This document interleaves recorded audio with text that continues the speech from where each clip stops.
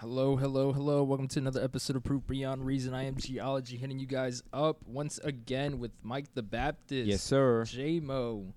So how are you guys doing today? Good, man. Excited for today's topic that, Threw a curveball all of a sudden in the You know. topic. J-Mo's a little bit shaky in this topic. Nah, me, I'm good. I hold my own, but what gave you the inspiration for this? so today we're going to be talking about the Kabbalah. Ooh, And the Kabbalah. this was not the direction I wanted to go in because last episode we talked about hell and we were going to pivot to talk maybe more about like Dante's Inferno and kind of get into that.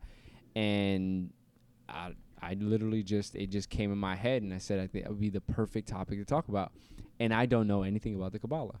But thankfully we have G, right? You know how in the Avengers like we have a Hulk, well, we have a G who can assist us in navigating that conversation. And the limited things that I know about the Kabbalah and the things I've experienced in the church where there has been for a long time that merging of ideas and different worldviews into the Christian system. The Kabbalah is no exception. I've seen that firsthand, and so forth. So that's what we'll get into. Check us out, spread the word, get us out there. We are on all platforms: Instagram, Facebook, iTunes, SoundCloud. Yes. Hit us up with any questions or topics that you do want to go through. Yeah, we have a Gmail. proofbeyondreason@gmail.com. Our Facebook, send us a direct message if you want to hear any topics. We've had a few people do that, and some of our episodes have been based on that those suggestions. So please hit us up so that we can have topics to talk about. Without further ado, the Kabbalah. Ooh, what is that? All right. Just to start off, I don't consider myself one of these experts in regards to the occult, but just for background notices, if you guys haven't seen our old episode of What is the Occult, I did talk briefly about my past. I was in the occult, actually. My grandfather was in it for quite some time, and I was in the occult since 7th grade all the way through, I would say, 12th grade. Is when I did become born again. Christ did come into my life, and using this man right here, he did impart wisdom as well as good foundation. So I did change my roots, but I did stem a lot from magic side. So that's magic with a K, not no stage magician, illusion type magic. That's real stuff. So that Aleister Crowley, we did speak about him briefly in the past. Well, not briefly, but we had a couple episodes talking about him. But I've talked and I've somewhat dabbled in the Kabbalah, but not so much in the aspect of what you see these famous celebrities, because you have these celebrities with the red string. Early celebrities in the past, they're like promoting the Kabbalah, but yet you always ask yourself, what exactly is it? Madonna was one of the first and the biggest promoter of it. Yeah, then it became like a fashion statement. Like you see, like at the time, I think it was around 2004. I didn't know about that. What is that? That was like a red string that they associated, and everybody was like Hollywood at that time. Right. Was wearing the red strings. Right, I guess it was like the new up and coming version of The Secret. You know what I mean? You know how like The Secret had its moment in history. Yeah. I guess Kabbalah had this time, but Kabbalah is actually older than. Kabbalah is quite old. So Kabbalah, you can see it with the spelling of a Q. So it's Q-A-B-B-A-L-A-H. And it's not Kabbalah, right? We say Kabbalah because we're in the United States, but how would you pronounce it? Kabbalah. Kabbalah. Oh. So that's basically the gist of what we know of the Kabbalah through the celebrity standpoint. Like I said, in my background, I did read a couple of things in regards to Kabbalah, but it was more in the alchemy side. Is that the metaphysical? No, yeah. That's delving into one of the three parts of the Kabbalah, which I will actually explain in this. I'm excited. Just what you just saying, alchemy. I'm in. So you have the Kabbalah. So what does Kabbalah mean? Kabbalah means, if you translate it through the Hebrew roots, it means that which is received or received. So you're getting or opening yourself to a higher reality, to view the spirit within the matter, to raise our consciousness to the point where our perception of reality is changed. That's basic gist of Kabbalah. So people don't necessarily say Kabbalah as something that you study. It's something that you typically have to live. So a lot of people can say, oh, just because you're talking about the Kabbalah doesn't mean you actually know about the Kabbalah. It's like saying, just because I drive a car does not necessarily mean that I know every single function of the car or how to properly fix that car. Right. Now, I when I was doing some research, I was hearing a lot of Hebrew men, and they were describing, the Old Testament. So is it like a separate document that is meant to go hand in hand with it? So kind of like, is it something to kind of like add to pinpoint where the occult, like to supplement the word where the occult use comes out of?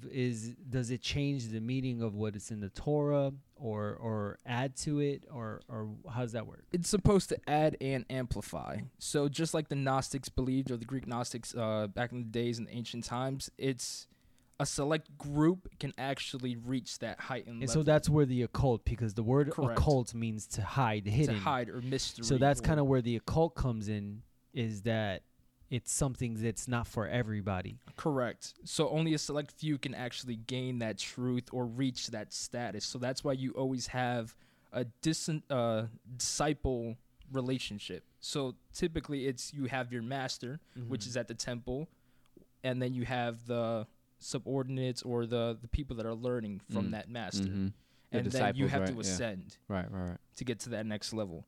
So like I did state, you have three parts of the Kabbalah. You have the theoretical, which concerns itself with the inner dimensions of reality. You have the spiritual world, the angels, souls, and a meditative state of consciousness. And then the third type, which is something I dealt with a lot, which is the magical, which consists of altering and influencing the course of nature, using divine names, incantations, amulets, magic seals, and other mystical exercises. So number one is the actual physical world, which, to my understanding, those that believe the Kabbalah say only make up about 1% of all that actually exists. Correct. The second is the spiritual realm, in which they are trying to tap into, which make up the 99%, right? And then the third one is the magical, the way to get to that level. That interdimensional and that type comes of thing. through Gotcha. what, chanting or chanting. So you'll have your basic foundations that actually stem from it. So you'll have yoga practices, you'll have your alchemy, which is something I dealt with a lot. So a lot of people don't know this, but alchemy is quite old. Like you can see it the days of the Knights of Templars, you can see it in the Middle Ages, you can see it in the days of the Egyptians. And what you now know as your basic foundations of chemistry stemmed from alchemy. So for those that don't know about alchemy, because you're mentioning alchemy, well, how would you define alchemy? Alchemy is basically changing, like Aleister Crowley described it, it's basically changing something to format your will. So you'll have the basic alchemist wants to, say, for example, change water to wine. So they'll say that Jesus, he taught, not taught necessarily, but he learned alchemy. So you'll see Jesus, when he departed to the deserts, so to speak, it's because he departed to some place that no man can really go. And he taught himself, or he learned from the sages and the wise men. So you'll have a lot of Gnostic books, especially, that they'll say Jesus came to like this Tibetan monastery and learned how to do all these things that he's now teaching. That's where the Magi came in. Yep. That's what the Magi was about. Yep. Right. Got it. Gotcha. So you'll also hear things like that, where we also talked about that briefly with the Magi. We did. Yeah. Where these ancient men, the Magi's, wise men that did practice what you now know as common day astrology, they studied the stars, and they saw that there was a prophecy within the stars, and then they came and they saw that he was the Son of Man, or God himself in the flesh. So you'll have those things. And a lot of people, they like stemming into, or they like dividing it. So nowadays you'll have, especially a lot of atheists, they'll say, oh, it's just science, but they don't want to actually pinpoint that science stems from the spiritual realm, in the sense that you, like, if you were really a scientist back in the days, in the ancient times, you were giving advice to kings, you were next to pharaohs, and basically you were known as the Magi. So that's why you'll have those stories of ancient days where even early, I'm forgetting this man's name, and he's like famous. Hubbard? King Arthur's magician. Oh. Merlin. Merlin. So you'll have like Merlin. He's studying the alchemy, and he's doing all these incantations and spells, and the sword that's all magically imbued and things like that. People see it nowadays because we have stemmed away from the spiritual realm into more of the physical. So even though you have the physical 1%, like Mike was talking about, that people are seeing, that has now amplified over the spiritual realm. But still, you'll have people going back and forth, and when things are not going their way, they'll do a certain type of thing. So they'll learn something using an incantation or doing something that's magical in its sense to reach that next level and not even know. There's a lot of people that don't view Kabbalah as something that as a religion, as even mysticism, or even tied to the occult. You know, there's people that don't believe. I was hearing a gentleman that practiced the Kabbalah. He was a teacher, a Hebrew man, right? And he was describing like he was taking it back to the Torah in the beginning. So it was like an introduction of what the Kabbalah is. And he was describing Adam and Eve, and he was saying, he was like basically saying the Kabbalah says this, but now you really understand the meaning of the Torah. And, you know, he was describing. So do you feel like it's the Kabbalah is something that is like in addition to, or? Like I was saying, a lot of people like adding into things or finding a hidden meaning when I feel like the Bible lays itself out. Doesn't it have like room for like misinterpretation, right? Like if I have a teacher that because it's written in such a way that you need a person to really guide you to kind of bring out a lot of scriptures. Or the the Kabbalah. The Kabbalah, right. Is written in such a way that it's supposed to bring out like the Torah and the scriptures for like added meaning. Right. But that's always open for misinterpretation. It so is, yes. how do I know I have a good teacher? You know, you always can go down to that. So that's why you always stem to see, because there's supposed to be different levels that you're supposed to attain. So they call them, it's based on the tree of life. So a lot of people have seen it. It looks like, I don't know how to really explain this to people. You have like a web. Kind of like a web, yes. You have your branches. So a lot of people even do it or place it based upon the human body. So you have your feet, which is the foundation, which they call the crown. And then you go up all the way to the head. Is it like chakra stuff or something different? It's also relating to chakras. A lot of people don't know that, but it does stem from that. That's where you also see where you have the image or depiction of man where he's going like that, and it has the like 5 Da points of the Vinci, stars. like the Da Vinci. Correct. Okay. So you have that. Like a lot of what you see as magic or like the pentagrams, they usually stem from that aspect of the Kabbalah, and they're not really aware of that. But Kabbalah came about like 6th through 13th BC, or not BC, but century during ancient Babylonian. And we talked about Babylon back in the days. And I remember specifically we were talking about how the Tower of Babel was not essentially, to some people, it's not a physical place. It was a manifestation of getting to the next elevation of being a human. Which is to essentially, read or ascend to that state. You know what I found it interesting? I was hearing a couple podcasts, and one of the guys that's on the podcast was describing doing like drugs to get them in an altered state. One of the drugs, it was like ayahuasca, or it was another drug similar to it, is that just completely takes you into that spiritual realm. And then the guy in the podcast was like, yeah, like I saw, as soon as I took it, I saw an Aztec temple, and there was a person, and I was like, what? You saw a temple? So it was like, you're mentioning Tower of Babel, so like as in the sense that it's not a physical place, it could be like they're trying to create something they see in that realm, right? Yep. I remember specifically, you might have heard this documentary or podcast or with Bill Schnoblin. I don't know if anyone he has has so heard, many. I don't know which one. Yeah, if anyone has heard of Bill Schnoblin, but he had. If you guys want to actually look it up, it's Interview with an Ex-Vampire, and it's 9 to 13 hours long. And I've actually sat down and I've listened to all 9 to 13 hours. But I've also experienced that, which is where you reach a certain state or you exercise a certain practice. So for me, Well, I'll break it down for him first. He would get into these rituals and he would take these drugs and his body would he would escape his body and astral project, and his soul, he would say, would go to a temple in like Venus or Jupiter, and within it they had the angels that fell, and he would communicate with them, and he would see Satan marking them, but Satan's face will consistently change to 6 different faces that you couldn't really recognize who Satan was. But I've always seen that in any magical practices, especially for me, it was lucid dreaming. So when I lucid dream, that's another like step down from astral projection, but it's supposed to take you to or ascend you to another plane.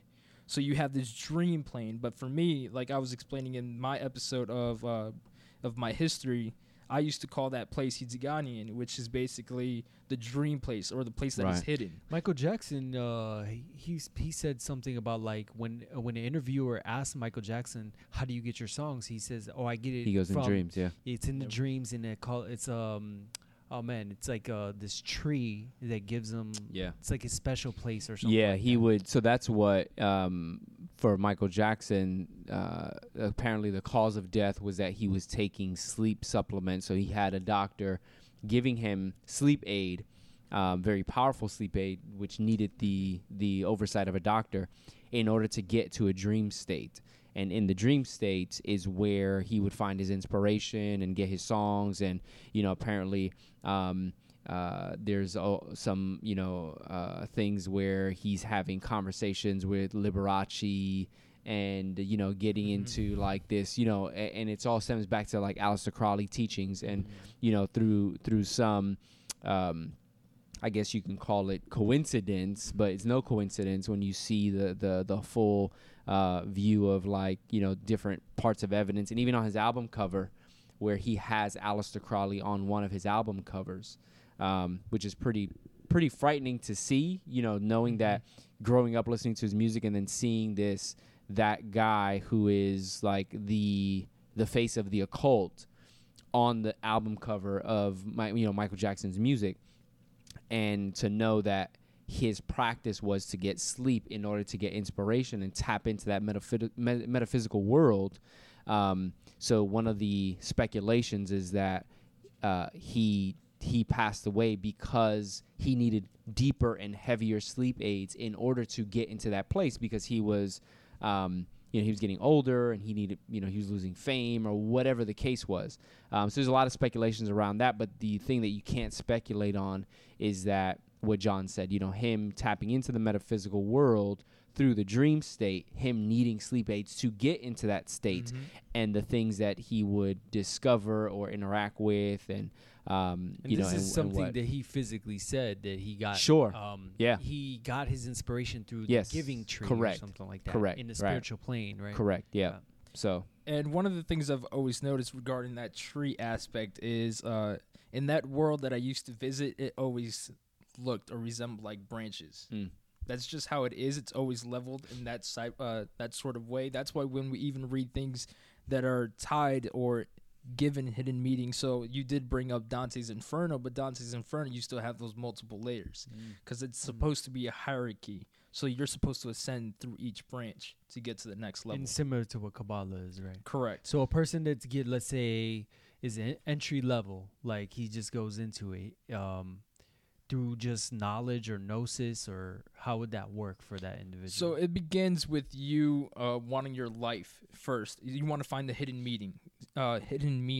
So you start noticing that there is something else. So you develop what is called the notion of knowing that there is something beyond. So you become sort of agnostic, or you already accept that there is a God.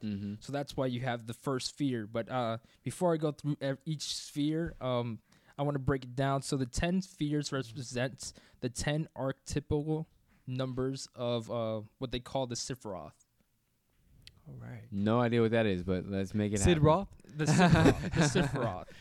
That's That's just the name that they give it, and it's basically what they call the path to God or the path of God. So it's a pathway?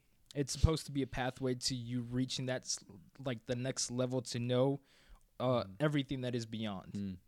But it's also what a lot of people don't understand is you're supposed to reach this next elevation or this ascended form of being a human that you yourself will equate yourself to God when you do reach that level. Interesting. Which it always, like, when some people are first studying, so when you did talk about the Torah, a lot of people like saying it's something to better understand the Torah or something to better understand scripture. Yeah. That's why I study the Kabbalah. Something someone would say that is just normally beginning. Well, and the people that are usually beginning are the ones that say, "Oh, it's not part of mysticism. There's no." Exactly. But then, as you get similar to like Freemasonry or something, like on the beginning levels, you're doing rituals. You're getting into like it's nice things, but you don't understand. Right. It's like a club with your friends and things like that, and you don't understand the deeper meaning. But as you get upper in the higher degrees, kind of like you were even mentioning with the tree hierarchy, everything in the occult seems to be consistently having that, right? Well, Madonna, I was listening to an interview with her, and she was very clear on the mysticism part, the tapping into the metaphysical and all that, and the idea is to use it as your base. So this is your base. It doesn't matter what religion you're part of.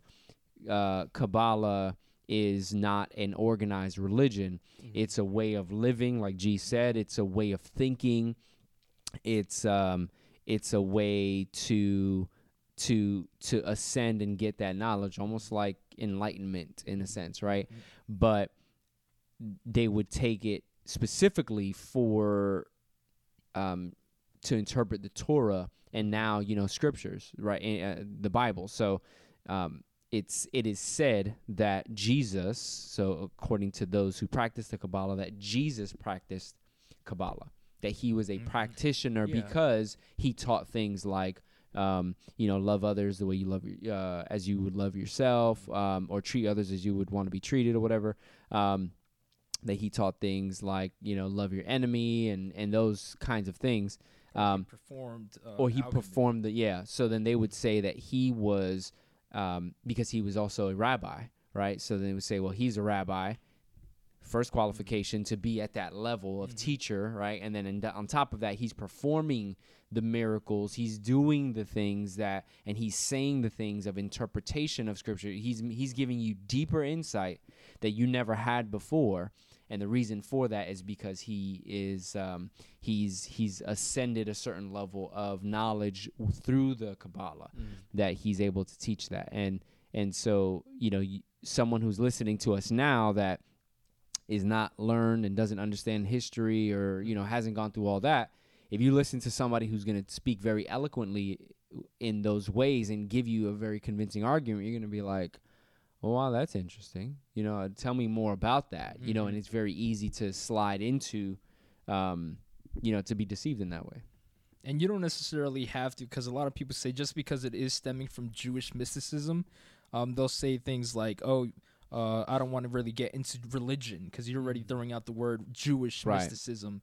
And yet they're like, oh, I'm an atheist, so I don't want to stem from that. But then you'll have someone, like Mike was saying, eloquent, talking, and they'll say something like, no, it's the study of life or the origin of life. And they'll like try to move away from the God aspect. So you're removing yourself or your ego, but then you're slowly imbuing that I want to be a next level or I want to transcend or be something else. There's always a base like if Madonna's talking about how she can benefit from the Kabbalah, I don't believe she's a Jewish person, right? She grew up Catholic, and but then by lineage she's not. She's not a. I think she's American. She's not Jewish by descent. Yeah, by descent. Yeah. She is. So her being this, her being of that type of descent, American descent, or and still having like the Kabbalah as like a base. Well, that's how she got attracted to it. Was that a friend approached her and said, "Hey, this is, this is gonna change your life." And the person who's speaking is super smart.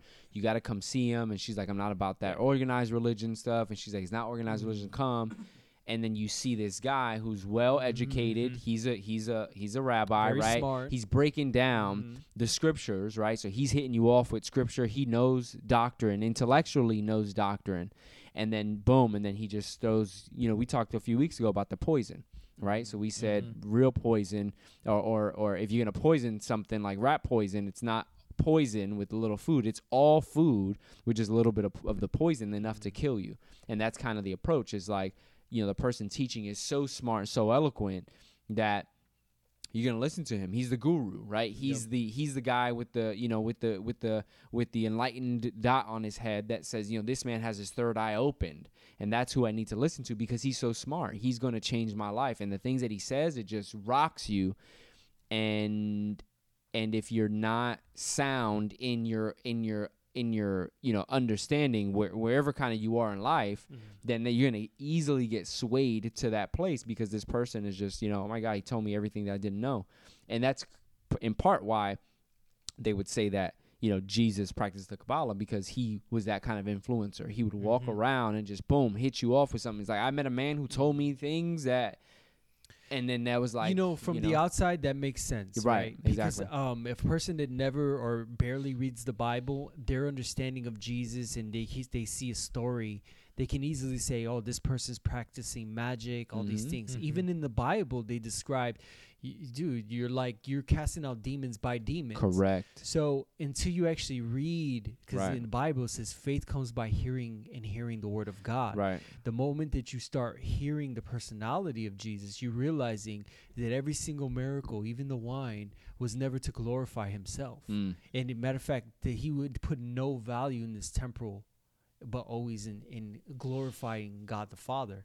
Yeah. So that's mind-blowing. Well, to when your you're point. actually, that's mind-blowing. Right. And it would make no sense logically when you really break it down. So it nullifies the fact that he would be a practitioner of Kabbalah. Well, to your point, then he went into, and then he, in Jesus speaking about it, he went on a tangent and was like, a kingdom divided amongst itself will not succeed. So if I'm casting out demons with demons, that doesn't even make sense. Like, why would that even happen? We would be killing ourselves if I did that, right? So, and then there's numerous examples of that same, thing, where Scripture itself would not support Jesus being who he is to be a practitioner of this system, which again, as we stem back and we look at it, we're talking magic, we're talking Satanism, it's all going to be rooted in the same kind of evil, right?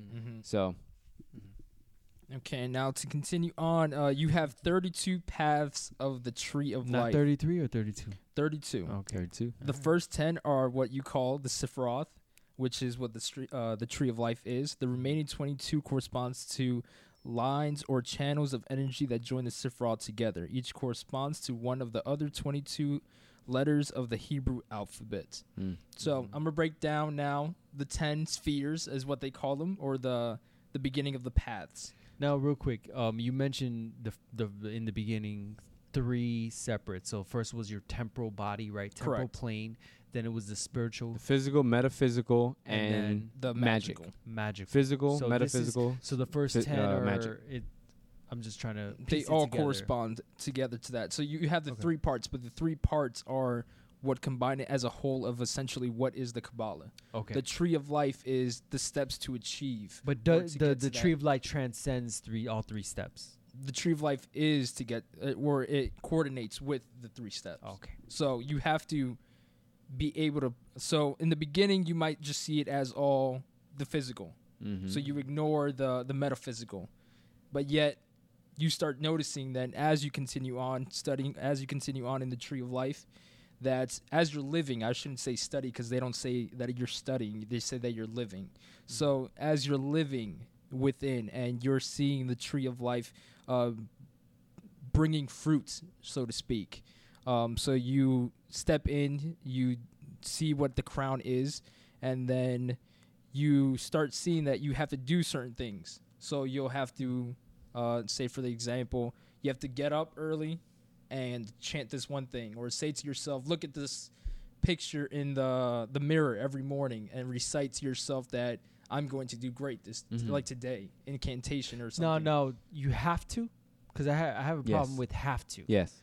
So that's Yes. kind of weird to me when you No, say I yes. have to. That's like saying I have to hop on one leg. Well, and that bark like a was dog. yes, no, and that's the thing. So, that was one of the conflicts of Aleister Crowley's system, was that it was like, do what thy will, like is the whole of the law. So you do whatever you want. But as you dig deep into the system, you have to do these things. You have to believe these things. And it's like, wait, I thought it's do whatever you want. It's never do whatever you want. It's always going to be, there's always going to be anyone who, even from a pure like worldview standpoint, someone who claims to be neutral, or someone who claims to be a naturalist or whatever, and they wanna claim this neutral position. They're always going to say, you have to agree with, there's no relativism. There is no such thing. They can say, you believe what you believe, I believe what and everyone's okay until you stop believing what they believe. Until you get to a place where there's conflict and you no longer are in agreement. Now, a system, let's say that they're trying to promote, to say we promote a system that is totally inclusive, suddenly becomes exclusive once you have conflict with the inclusion. You see that? So if I don't agree with you... It's only inclusive when everyone agrees. Correct. Yep. It's only inclusive when you agree with us. Which is a big problem for Christianity because we can't. It is exclusive by nature, but everyone's worldview... We cannot... Let's say the entire world can be inclusive, and then with certain things, if you're a Bible-believing person... It's sure. Yeah. So it's built into it until Christian people are gone. Well, no, I mean, regardless, even if in those nuances, to your point, yes, but even in the nuances of if you want to make it to where there's two armies, you have the army of those that believe in the true and living God, the one and only true and living God, and then the army that believes in everything else. So John MacArthur would say you have the word of God and the word of Satan. Everything else that is not the word of God is the word of Satan. And so if you lump everything in there, there's still those nuances and those disagreements, just like in a gang. You could be rocking red flag, blue flag, yellow flag, whatever flag you want, and you think you're united until someone else wants that spot. So someone else comes up with a different idea. Then within that culture, you have that divide, right? And it becomes like a clique or something. Correct, right? And I mean, in some cases, you see that in the Christian system, right? Scripture doesn't contradict itself, but within the Christian system, as people start to maybe push their own ideas or their own agendas or whatever, then you start to have these little nuances within the system. Some things are core belief things that you cannot negate because then it no longer becomes Christianity. It's no longer Christianity. And then other things are things that we can agree to disagree on. And so that's kind of the consensus when it comes to that. But any worldview that claims a full-blown inclusion, once you disagree with the inclusiveness, you are automatically excluded. And so this is no exception. So that's why I find that interesting that in the Aleister Crowley system, that claim to be totally inclusive, totally free, do what you want, sexual revolution, drug revolution, exercise your sin, all that stuff. Yet if you didn't believe these core doctrinal things, which are doctrinal things, then you are not you're not going to grow in our system. You're not a real practitioner. You're not a real one of us. That's the same in Hinduism. So it's like the illusion of freedom. Exact same. But it's the exact same. Hinduism will promote the same thing. Hinduism, we believe in all gods, we accept. But the moment you put a pause on that, then you're no longer, right? So, you're not really because you're not really born into it. Okay, so there's always going to be a limit. There's always going to be that thing that says, I'm not one of you. I'm not this. And that's every worldview. So when we break it down and we break down all the systems and we put it on the table, every worldview has that thing of exclusivity. So I feel like someone has to hear that. Whoever's listening has to hear that, because right now in this world, there's this world of just full relativism of, gender identity and philosophical ideas and all this stuff. And there's just things being thrown around. But there is an exclusivity at some point within every system, every system of thought. That exclusivity is met with violence. Back in the day, you would just be like, okay, I choose to ignore you, or that's your life. Let me continue. No, I disagree with that. They would kill you. To a certain point. They would kill you. Even Christians, those that weren't that weren't rooted in biblical Christianity, that they were rooted in an individual leading them in Christian thought, but not necessarily biblical Christianity, what Jesus taught as example and sound theological. They would kill people that disagree with them. They would go out and kill and put them on a stake, and that's where a lot of the atheists will have bad taste in their mouth about us. They talk about the Crusades, where they say, oh, Christians killed people who, to convert, and if they didn't convert, they killed themselves. Well, that is true. That's historical, but they don't represent true Christianity because they were obviously motivated by man's agenda to do something else. They weren't motivated by what Scripture actually taught. They just made assumptions and went that route. So I would firmly disagree with if it was met with violence then, is met with violence today, it's going to be met with more violence in the future. That's what I think. Yep. Yeah. Well, I mean, okay. Does that make sense? No, it makes sense. I mean, I was coming from the viewpoint not as a Christian dying on the stake. I was coming from the viewpoint that, back in the day, like it seems if I backtrack 10 or 15 years ago, it was easier for me to look at a person and say, you know what, I disagree in what you live in, or just you or whatever you believe in, and that's okay. That's okay. I got what you're saying. Now we live in a society, I feel that it's gravitating towards no longer is that okay? No, I would now agree with it's that. met with violence. I would agree with that. Yeah, So- there was a time. I would agree with that 100%. I There was a agree with time. you too. Yeah, I yeah, agree yeah. with you in the sense that persecution is always going to be there. Right. Violence is always in history. Right. I'm not negating the past. Yeah, no, I would agree I'm with just you. saying. In my life, I've seen that. I've experienced that where you have that gap where it was And like, I'm only, oh, cool, I'm you're only, Christian. it's Yeah. only a gap from what I can Exactly, see. right, Because I'm exactly, sure that it goes in cycles. So Yeah. there's times where Christians were being beheaded and thrown to in Roman times, and then it got a little bit better. So from Right. the viewpoint, but from what I'm Exactly, seeing, it's yeah. becoming a little more. Yeah, no, the I would trend is agree. going towards. No, now I that wearing a MAGA hat. Not I don't saying that's good or bad, but I'm Right. saying now. Why back in the day, if I wore that hat, Just be like, oh, he's wearing that hat. It's whatever. It's only the hat is just to represent something. Now I wear the hat. Okay, what is wrong with that guy? Let me continue living my life. Right. Now I'm gonna throw coffee on you. Right. So it was gravitating towards. And that's every idea, right? That's not just religious but that, idea. like That's you were talking everything. about exclusivity. That's the Yes. reason I brought that Yeah, up. was political and because- everything, right? Yeah. Yes, because it seems like as the world becomes more united, Mm. it becomes more cliquey in Wow. the sense that now, like whoever doesn't believe, now it's met with violence. That's crazy. And that blew up. I can see that through social media. So I was reading that Yeah. article about that girl that passed away. Well, she killed herself in the gym of oh yeah, the one high of the school girl, schools. right? Yeah, the high school You heard about that, hands. right? I was reading the article and it was saying how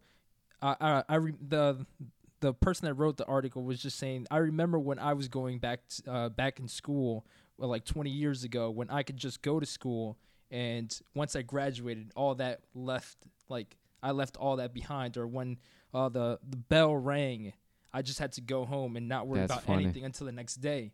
But as soon as I step home, I open up my phone. The war And began. people Yeah. are just bullying you. Oh, look, you wore this today, or you said this in class today, and yet you don't have that escape. So even though we're more united because social media, everyone can see what exactly one person is doing or the other person is doing, now you're just attacked. Yeah, wow, that's from all crazy you corners. say that, because for the longest I would tell people, I'm like, once the bell rings, like you graduate high school and that last bell rings and you walk off, all that stuff in high school, literally that day when you go home, it's gone. It's over. Like there's no like needing to impress someone or dress a certain way or talk a certain. It means zero because life is just, you're in a different place in your life. So for someone to say that, where essentially social media is going to carry you that reputation or that life with you, what you said, like that rocked me with the more globalized and like united we are as a communication outlet and as like information and all this stuff, the more divided we actually are because of that. You know what I mean? Like people are looking to find things that are going to satisfy. And so this group is a group of people that wear blue hats and Timbs, and they eat cookies every day. That's my clique.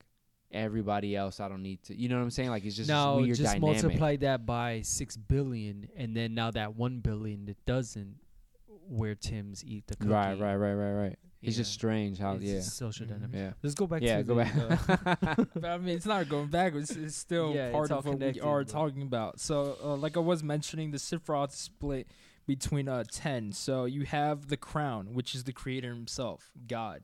So like I was explaining, you have that knowledge that God is present or there's a higher being. You then have strength. So you know that your physical body, you can enhance it. You can not only find strength in the physical, but as well as in the spiritual, or get like thoughts, like things that encourage you. You get wisdom. So that's when you're essential, like you're studying all these steps and doing more research into it, getting your life better. You have understanding. So you start understanding this wisdom. You start applying it. Then you have mercy. Then you start seeing what is beyond you. So you start seeing it as a way of teaching people. So you'll help others, which is also in this. So you'll have next after that is beauty. So you start seeing the good in everything, or essentially that no matter what something is, something has its own beauty. Then you'll have victory. So you'll start seeing that because of the things you learn, because of the things you're doing, you start doing these successful advancements or these little accomplishments that will keep going. You have splendor, which is basically the riches that you're gaining from it, the wisdom, the life that you're now living, following these principles. You have what's called the yasad, which is the manifesting. So now not only are you learning and growing, but you're also partaking or imparting it to people. So you're letting things grow, so to speak. So you could be doing something and you're creating this brand new reality, so to speak, in your own self or emotions and things like that. And then the last one would be kingdom, which is ultimately healing. So now you've become to that last stage where you're actually touching people's lives, and you've reached that stage where you're actually a master, so to speak. So whatever you do is in a sense healing others, or you're basically just taking in and just saying, hey, Mike, you should be doing this. I've learned this, doing this way. And then you continuously do that now yourself. And now I've seen myself as teaching you. So I'll take in that master level. And you basically have that whole structure. So that's your tree of life. It's like the rags to riches. Like, you started here, you grew, you did all these things that you're mentioning. And then you get to a place where, like, let's say you started with a company, you started in the company as a, frontline employee, and the next thing, you become the executive. And as the executive, you have a bunch of wisdom and things that you've learned, you got more money, and now people look to you, and then now you're, like, talking to them and teaching them, and they're like, oh, my God, you're so amazing. It's like a system of thought that changes the way you think and get your results because you're changing. It seems to me like it's one of those things, not self-help, but it seems... Everything you read was similar, like sound like self-help maybe to me. one or two, but there was a lot of all of it was man, that's positive. It sounds like I would want to sign up. Yeah, sure. So, like after these 10 steps, after a person achieves that's years we're talking about, right? Years. So no one really. This is how they trick you. They say that you don't really master the Kabbalah, since it's a lifetime. Sure. So that's which makes sense, right? Yeah, when anything martial arts, anything takes a lifetime. Yeah. Which is the incentive is that you can reach that stage. So it makes you question as well. Then the people who are teaching me, how are they qualified then to properly teach me if they're still learning themselves? Yeah, I can see that. But I mean, like John said, even in martial arts, like if you have someone who's a black belt, they can teach a blue belt, they can teach a yellow belt because they've achieved a certain level. But then the red belt, the 9th degree black belt, whatever, like he's gonna be able to teach everyone here, but he can also learn from the other arts and stuff. You know what I'm saying? There's always that third degree is gonna just skip all the moves and just go straight. It hits you with like variations. Exactly right. Which is what the next point I'll bring is that they'll always say that everyone is at their own place. So if you do study the Kabbalah, or not study but follow the Kabbalah, everyone's at a different place. So In life or in the Kabbalah? In the Kabbalah. Gotcha. So no matter what branch you are, they all interconnected within the 32 pathways. So that's why you'll have, you can like quote unquote skip. So that's why they said there's 32 paths. So you can start having the strength, but then just don't skip gaining the understanding. empathy or But different then things. gaining the understanding, or then you can just go from the understanding to the wisdom. From the wisdom, you can go to the crown. Oh, it doesn't have to it go in doesn't have to order. go Just like have to Yeah, go. I got That's you. why Yeah. you'll always see it. Well, because life gives you different things, and I Correct. can see that. Sure, I can see That's that. why they'll always say there's the 32 paths. So no matter what, like there's different ways. But that this you is can the go. core. The 10 is the core, The 10 and then is the the core, the paths are. Sephiroths. Got it. Oh, Correct. okay, I understand that. All right, and now the Sephiroth, or the skeleton of the true life, stemmed from a document called the Sifwar Yetzorah, and it describes how God created the universe. And this is when you were talking about using numbers, language, and speech. Yes, give it to me. And so then the quotes that everything stems from. So how the Tree of Life came about was like early 6th century, which states, with 32 mystical paths of wisdom engraved, Yahweh of hosts, God of Israel, the living God, God Almighty, high, and his name is holy. He created this universe with 3 books, which is the 3 texts that did mention for the 3 parts. With text, with number and communication. They are 10 sephiroths of nothingness and 22 foundations 10 Sithras of what? Nothingness? of nothingness. Okay, yeah, I don't know what that is. Which is basically, we see it as nothingness, but it's the metaphysical that they're talking about. So the 10 that I did break down Are that's only for basically- physical, and then. Go ahead. So when you're saying of nothingness in the occult realm, you're resembling the metaphysical. So Yes. you'll see it as the spiritual, not essentially the physical. So even though I can be saying strength, I'm not necessarily meaning I can lift this table. I'm saying that I can, no matter what comes to me, I can handle it. Got it. Like And even like a double meaning. yeah, or Correct. even like if you said splendor, it might be the Correct. spiritual splendor, not necessarily physical splendor. So right? even though I might be poor in rags, I'm still rich in happiness. Sure. Now the numerology, does that play a role in the Kabbalah, like interpreting things based on numbers and so forth? Because I know, like things like the number 13 in Kabbalah, 13 means the reason why, like, it means like a christening or something like that. So like when the boy becomes 13 years old, then he has his bar mitzvah because of the number 13. They do it at age 13, so that's why they do it then, because it's like the christening of the spirit or whatever. It gets embedded in you. So how much of the numerology is played? Because that's going to lead me to my next thing. Like I did say, when that document, it basically states that God basically gave meaning and the origins of the universe. So he created it using numerology, speech, and communication. Got it. So then you have your numerology, where you'll see it a lot, especially YouTube videos. I remember early 2009, like numerology, aliens, things like that. I used to watch Heavy. a lot of videos. Like, I've read so many, like before in the occults, I read about numerology and I understood the practice of it, but it wasn't until I got out that I understood the full scope of numerology. Because I do remember when I was in Dominican Republic, I was only like 6 years old, visiting my grandfather. He has me here. At the time, I didn't know he was like this big occultist. And I was just like, oh, yeah. And he was just like, oh, I don't really like when people call you Gio. And I was just like, why? He's like, Giovanni's good. And he was just like, if you add up all the letters in your name, like full name, middle name, and last name. Which we won't say here on the air. Yeah. But he was just like, if you just add it all up, it's 9. And 9's the magical equivalence of perfection. And that's the magical number. That's why you're going to do so many great things.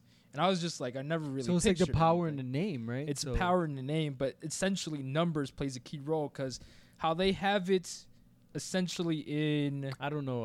I'm very good at math, but I don't even want. How they have it essentially, so you'll have... I have a long. You'll have in numerology, this can tie into astrology as well, but you'll say, for example, in 1991 or this certain year, if you calculate accordingly, it matches with this one prophecy, and Yes. if you match it with another, it Yeah. matches with this. And we used So to then see that a boom. lot, like in like the History Channel. They'll do like this plus this equals that, like within the text. It would do this plus this equals that, which if you turn to the book of whatever and then read the verse, and then the verse says, and you're like, yo, that's crazy. Because then there's some like some things you be like, dang, like that's pretty good, my man. And all shout outs to Chuck Misler. Chuck Misler does some of this. Chuck. He'll do the book of Daniel. I remember watching 4 hours worth of the breakdown of the book of Daniel, and he was using like Nebuchadnezzar, and he was just like, with this dates, if you look at that and the numbers that he used, and I was just like, you go to Revelations, and I was just like, this is a lot. Like, I need a calculator because this is a lot. Like, I have to be sitting here with a notebook writing down these numbers. But he's like, if you actually look into the text, this is something that people talked about in the Kabbalah, but he's just like, you just have to be very careful when you do that, because you're saying that then you yourself know time above God. Yes. Which is a very dangerous thing to do, because then you're playing as God. Well, how many times have we seen Jehovah's Witnesses calculate when the end of times are going to be? Like, you know, Jesus coming back on September 1st, 2017, and then 21st comes and it's like, well, we made a mistake. We made a mathematical error. It actually is going to be 2020, and then 2020 comes around. And they've been doing that since 1912. Yeah. The first time Jesus was supposed to come back. Exactly. But the crazy thing that I've always seen is that they'll always throw out these numbers, but yet you're always trying to like figure out exactly where those numbers are stemming from. Right. Which is always something that always gets me, because they'll always be like, in 2021, this is going to be when the Antichrist will show up or something. And in 2021 it happens, and you're just like, where's the Antichrist? On which calendar? Lunar, solar? Yep. Yeah. Right. You know, so they mess up. They're like, yeah, you know what I'm saying? It was the other calendar that we were talking about. We messed up. It was. Yep. But I mean, it's like you were talking about in the beginning. I'm seeing that a lot more frequently, especially with the churches. Churches nowadays, they're using a lot of numerology to describe certain things. So they'll say like, 2009, Obama was elected. That's the beginning of the end, or something like that. Yeah. When I would visit or go to a church that had that, it was very disturbing. You know, at the time I didn't think about it too much, and then as I grew in the Word, it started to bother me a lot more. Like every year, it was like, you know, we would go to the New Year's Eve service, and it would be like, you know, yes, you know, it's a great service, and then a bunch of people preaching, and then when it's about time to become the next year, they would say, you know, something like, for example, you know, 2019 is the year of the victory Or Jubilee. Or something, right? Because in the number 19 in Judaism actually and they just start breaking this number down and what it looks like and all that stuff. And I'm just sitting there like, before when I started in my faith, I didn't understand that, right? So for me, I would just take it away, be like, oh man, it's the year of victory, yo. This is what's up, you know? It's always positive. It's never like this is the year that we're going to get The year of the persecuted. rat. Yeah, we're done, you know? It was always like, you know, something like that. And it was very strange. And as I kept growing in my faith and I started to see that, and I started to see the merging of the numerology, and it just became very disturbing, you know, just trying to interpret and find definitions for things in the text that weren't in the text. Saying Jesus said this, but really what he meant was this because, and then just start giving some external interpretations for it. I remember experiencing that with the Hebrew Israelites. You know, walking through downtown and talking to the Hebrew Israelites and, you know, trying to combat a little bit. And, you know, they were ready. I just kind of like, you know, it was kind of like what I just did with John. You know, we're going to talk about the Kabbalah. And he's like, yo, the Kabbalah, you know what I'm saying? Like, we're going to take it. But I just kind of did the same thing. I was walking by. I was like, boom, Hebrew Israelites. Let's go. I don't know nothing about Hebrew Israelites, but let's make it happen. And I just like went at it from a biblical standpoint. And I was pointing out the different flaws in the system strictly on the biblical. I didn't have to understand them, but I understood the fake bill, you know, the fake money. You know, when I've said it before, in working in banking, and Tony Evans had given an example of it, and me working in banking at the time, I was like, oh, that just makes so much sense. That when we learned about fake money, we didn't learn about fake money by studying fake money. We learned about fake money by understanding the real money. So that when it came time to identify fake money, it was like nothing. I would be able to count a stack of bills and just boom, boom, boom, boom, boom. And next thing I would feel the fake money, and I could literally take the fake money and put it aside as I'm counting in the middle of the count, because it was just so evident that money was fake. And then I would go back, I would hold it up, I would do the test of a real, what is the real versus the fake, and you would put them up, the real versus the fake. It was easy all day long. This was fake. It was crazy. Like, I was able to do that. Same thing with this situation with the Hebrew Israelites. And as they're going along, they're hitting you off with these interpretations of the scripture that are not there. They're giving you external interpretations. They're giving you definitions and all that, but then they're starting to impute ideas that are not biblical founded ideas. And then suddenly now it's becoming a genealogy war, right? Where we have to stem back your genealogy. Are you part of this tribe or this tribe? It's like, what does that matter? Scripture says this about that. There is no more Jew nor Gentile, no man, like we are all under Christ. Like there's no classifications, there's no division. Like we are under Jesus, the banner of Christ. And that alone severs that thought. But, I say that because, you have so many systems that are doing that. And when you get into a place that is a Christian church, that you can say this is a Christian church, and then the speaker or the pastor or whoever is on the pulpit starts to implement that numerology, oh, man, that kills me. Or starts to implement, like, these hidden meanings. For me, that's alarming, and that, at this point in my life, I walk out. And I'm not suggesting you do that necessarily, right? Maybe wrestle with the church and find out why they gave those interpretations and whatever. But, you can blame ignorance on it. You could blame, influence because that's a cultural influence.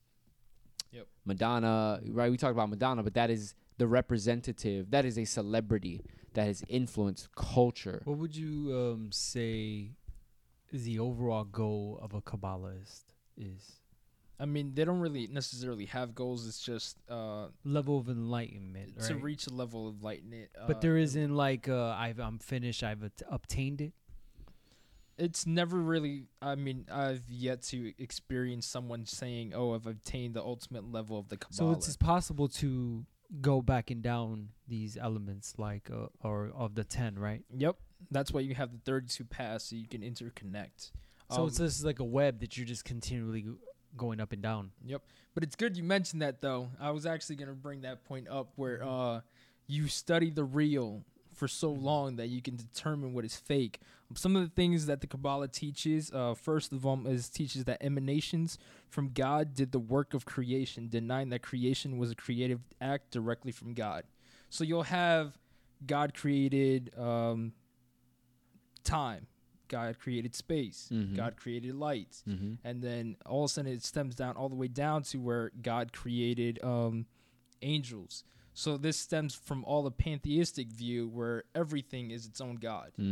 So you have light as being its own God. You have this being its own God. So then you'll have back to the root of the Kabbalah, which is you're trying to reach this last stage of understanding and meaning that you've ascended. So now you yourself are a lesser God. Godhood, right. And that's something to be extremely dangerous about. Scripture does speak directly that we should follow Christ, teachings of Christ. I would like to meet somebody that says, has reached that level of enlightenment and just kind of look at their life and kind of see if they even lie once, what I mean? Or you've obtained like the current Godhood, state of their life, right? Yeah. But you're still cursing at somebody at McDonald's. Yeah. That I want to see something like that. Like, I haven't met anybody. Yeah. Well, I've seen like funny videos on, what I'm saying, on YouTube, whatever. Somebody who, like martial art. Yeah, it goes back to martial arts. Like some guy's like a deity, and everybody worships the guy as a deity. and he's doing like all these like martial arts moves, and the guy falls back 10 feet, you know, because he's the deity, and people like they actually believe that. And then here comes along some dude who knows like, you know, a few years of kickboxing. He goes in, he hits his dude with a kick, and it's over. And the guy that's the so-called deity, is in shock. Yeah, he's like, I'm bleeding. He's in shock that he can't phantom punch you. He's like, I'm bleeding. Like God's bleed. Yeah, you bleed, my man. You know, but you know, I think the theme behind this is understanding that a lot of these ideas all are interconnected with the occult. All of these things, you know, we just mentioned a few moments ago, you know, Aleister Crowley, you know, and that system, but it's all, you know, Satanism, it's all, you know, mysticism and New Age, it's all magic, it's all the same, because it's trying to produce the counterfeit of what is the actual true You can God. easily get lost Correct. in a system like this, because there is no end. It sounds, it sounds amazing. I mean, right? who determines that you have achieved that godhood state? What is the, like, who do you say, okay, I've mastered, like a monk or something in Tibet or whatever, I've mastered the ability to not desire food for 30 days. Now I'm master over my stomach. Like, you know what I mean? Yeah. Like, I take it to that level, but like, who determines it? That's funny you say that, exactly how you said it, because that's part of the Kabbalah teaching, that you are the master of your own destiny. So if you're going to achieve godhood, you kind of have to feel it and figure it out. And like in Jehovah's Witness system, it's well, how do you know you're of the elect, right? How do you know you're among the 144,000 that are going to make it into paradise, or, you know, to be with God? And it's like, well, it's a feeling that I have. It's this thing that I have. I just, and then, you know, not everybody partakes in the sacraments, right? The body and blood, or whatever they call it.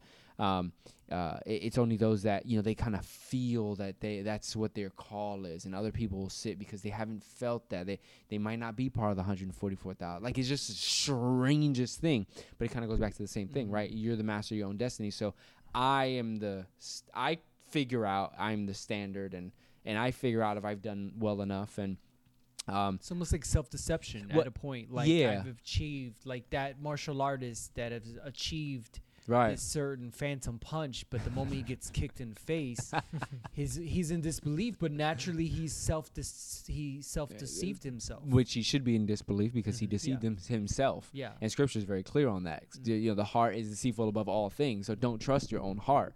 I believe the Kabbalah, within the Kabbalah teaching, reincarnation is accepted and it's promoted, right? And even in that understanding, the reincarnation, I reincarnated back to, what is the standard to know whether I'm going to come back as what I want to, right? So it's always you figuring out what the standard is. It's always you trying to, Mormonism, right? Mormonism, it's like, you know, how do I know I have the Holy Spirit in me? Well, it's the warming of the bosom, you know, that you know you have the Holy Spirit. So like, go away and just like ask God, and like you feel it. So it's relative based on what you feel, it's always you. It's always centered around you, what you do. In Christianity, it's about Jesus. It's about what he did. It's about his accomplishments. It's about the promises he gave. Do I have the Holy Spirit? Well, do you believe in Christ? Yes. Well, Jesus said, if you believe him, the Spirit will be, you know, like this is what happened. There's definitives, right? Am I good enough? No. Why? Because the standard is God. Oh, wow. Okay, well, I don't meet. Exactly. How do I get Jesus? Like, there's specifics, there's definitives in life that are all placed on God. It's God who created. It's God who created the standard. It's God who judges. It's God who provided the way for us to have a relationship with him, because when we rely on ourselves, we created the chasm. We created the state in which we are enemies of God. We put ourselves in that position. Well, even in Kabbalah, based on what I was doing research, the guy who was speaking was basically went. He's like the first Kabbalah person to a Kabbalahist. Is that how you would say it? Kabbalahist. I guess. You can't say it. I guess, yeah. Kabbalahist. We'll go with that. Yeah, if you're the practicing first- the Kabbalah, the Kabbalah, my bad. Yeah, would be Adam, and he was describing Yeah, that that's it right, would yeah, be Adam was the first Kabbalahist. That Adam, like you were mentioning, with every single word of God, like the creation and things like that. And so he says that there was Adam was able to see the different dimensions and everything clear until the fall. So Kabbalah is like a way of Trying to get back to that get place, back, Mm-hmm. but without Jesus, basically. Exactly. It's Yeah. you're exercising, you're trying to get to that place, and sure, we don't eliminate the fact that there is effort on our part to achieve, right, something. So we see that in scripture where Paul says, I have not obtained perfection, right, but he's working at it constantly. But he has the understanding that holiness comes from God. He is he can be confident that he is holy, or he is made pure because of Christ alone. Looking at my life, the good I want to do, I don't do. The bad I don't want to do, I end up doing. Even the elect will be deceived, and so many warnings over and over again to say, and I have here in Colossians 2:8, where it says, don't let anyone captivate you with empty philosophies and high-sounding nonsense that comes from human thinking and from the spiritual powers of this world rather than Christ. That's the Kabbalah. Here's this spiritual, metaphysical thing that's going to get you to tap into that 99% of what exists. Jesus, he was also practicing Kabbalah. So let's go this route, because this route is better for you. You're going to be smart. You're going to be smarter than Jesus. Very easily we can be captivated by that and be led astray. And so, I think to wrap this up, the reality is God is ultimate reality. There is no other God besides him. And even examples given in scripture where it's like, well, yeah, all those things made of wood and all that, they're dead. They're made of wood, they're dead. It's I am the only true God. Like all this other stuff, you can shrug your shoulders at, because they're not real. Don't be scared, don't be intimidated by those things. They're man-made statues. They're man-made. What are you scared of them for? They're not really gods. You can call them God if you want. And you guys can bow down to them if you want, because some old guy back in the 1700s made it, and he's saying this is it, or wrote this document and said this is it. You can believe that, but there's one true God. And so, be careful out there. Be careful. A lot of this philosophy is going around. Kabbalah is a huge influence in the music industry. And the reason why I kept mentioning Madonna was because of she's among one of the most influential musicians of all time. And through her music and through her practice and the example she gave has led to a lot of the cultural norms that we see today in the normality of sexual immorality, as far as how it's displayed live on television, how it's displayed live in concert. Like, she was somebody who was so influential in making that a norm. Like, she was very intent on making sure that the repetition of her influence was seen and felt worldwide. And it's not just her; it's like a lot of celebrities. Yeah, 100%. One modern one now that recently is somewhat dabbling into it is Ariana Grande, and she's like the next big thing or something. Yeah, I mean that. Lady Gaga, with all the spirituality stuff, and Britney Spears or whatever. Like, but we're talking about like mega numbers and mega influence, and Madonna being that Kabbalah, kind of going back to that such a huge promoter of Kabbalah, and we see that the influence in what she produced was to create a norm, a normalcy is, I guess, how you say it. Of being of a lifestyle in contrast to the biblical worldview, like breaking rules, very norms. very intentional on the sexual part of it, the sexual, the all kind of sexual immorality, intentional. And one of the things I think you and I were talking about was the need for I don't know if you and I were talking about it, but the need for from a satanistic standpoint, for there to be a norm in terms of sexual immorality.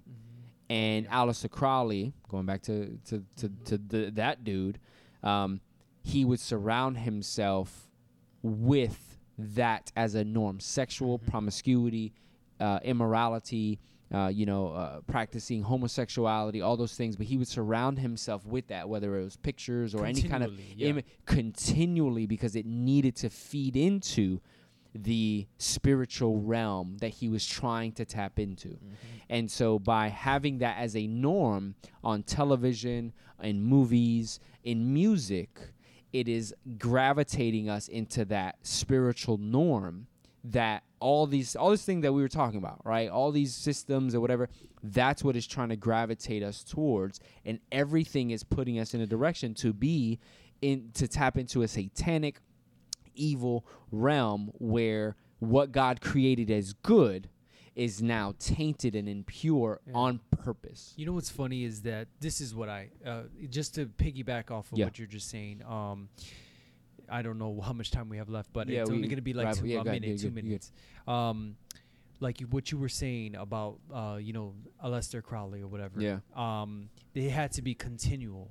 So in the Bible, Jesus is describing like the spiritual enlightenment is to shed off all like purity. Purity gets you towards God. Like one of the Beatitudes was those that have a pure heart see God, right? So in Christianity, shedding of yourself, meaning I shed all these things that are carnal so that I can achieve enlightenment, and not even enlightenment, so that I could just be with God, and that veil is thinned out so that I can feel his presence, right? On the other side, it's interesting to me that the magician, Aleister, decides to bombard himself with carnal that ties him to this physical plane. So every time you're doing, all these what we consider sins or whatever, it's tying you to this physical plane, right? But then has to do magical things to get to that other plane. So it's to kind remove of funny, the veil on the other side, right? But it's almost like a way to there's no other way to achieve the enlightenment, because you're always debasing yourself, and now you have to go the magic route 100%. But I mean, to them, they call it sex magic. So when you have sex and you're reaching that point of the orgasm, you reach into that mind state of being like a doped out mind state. So you've reached already.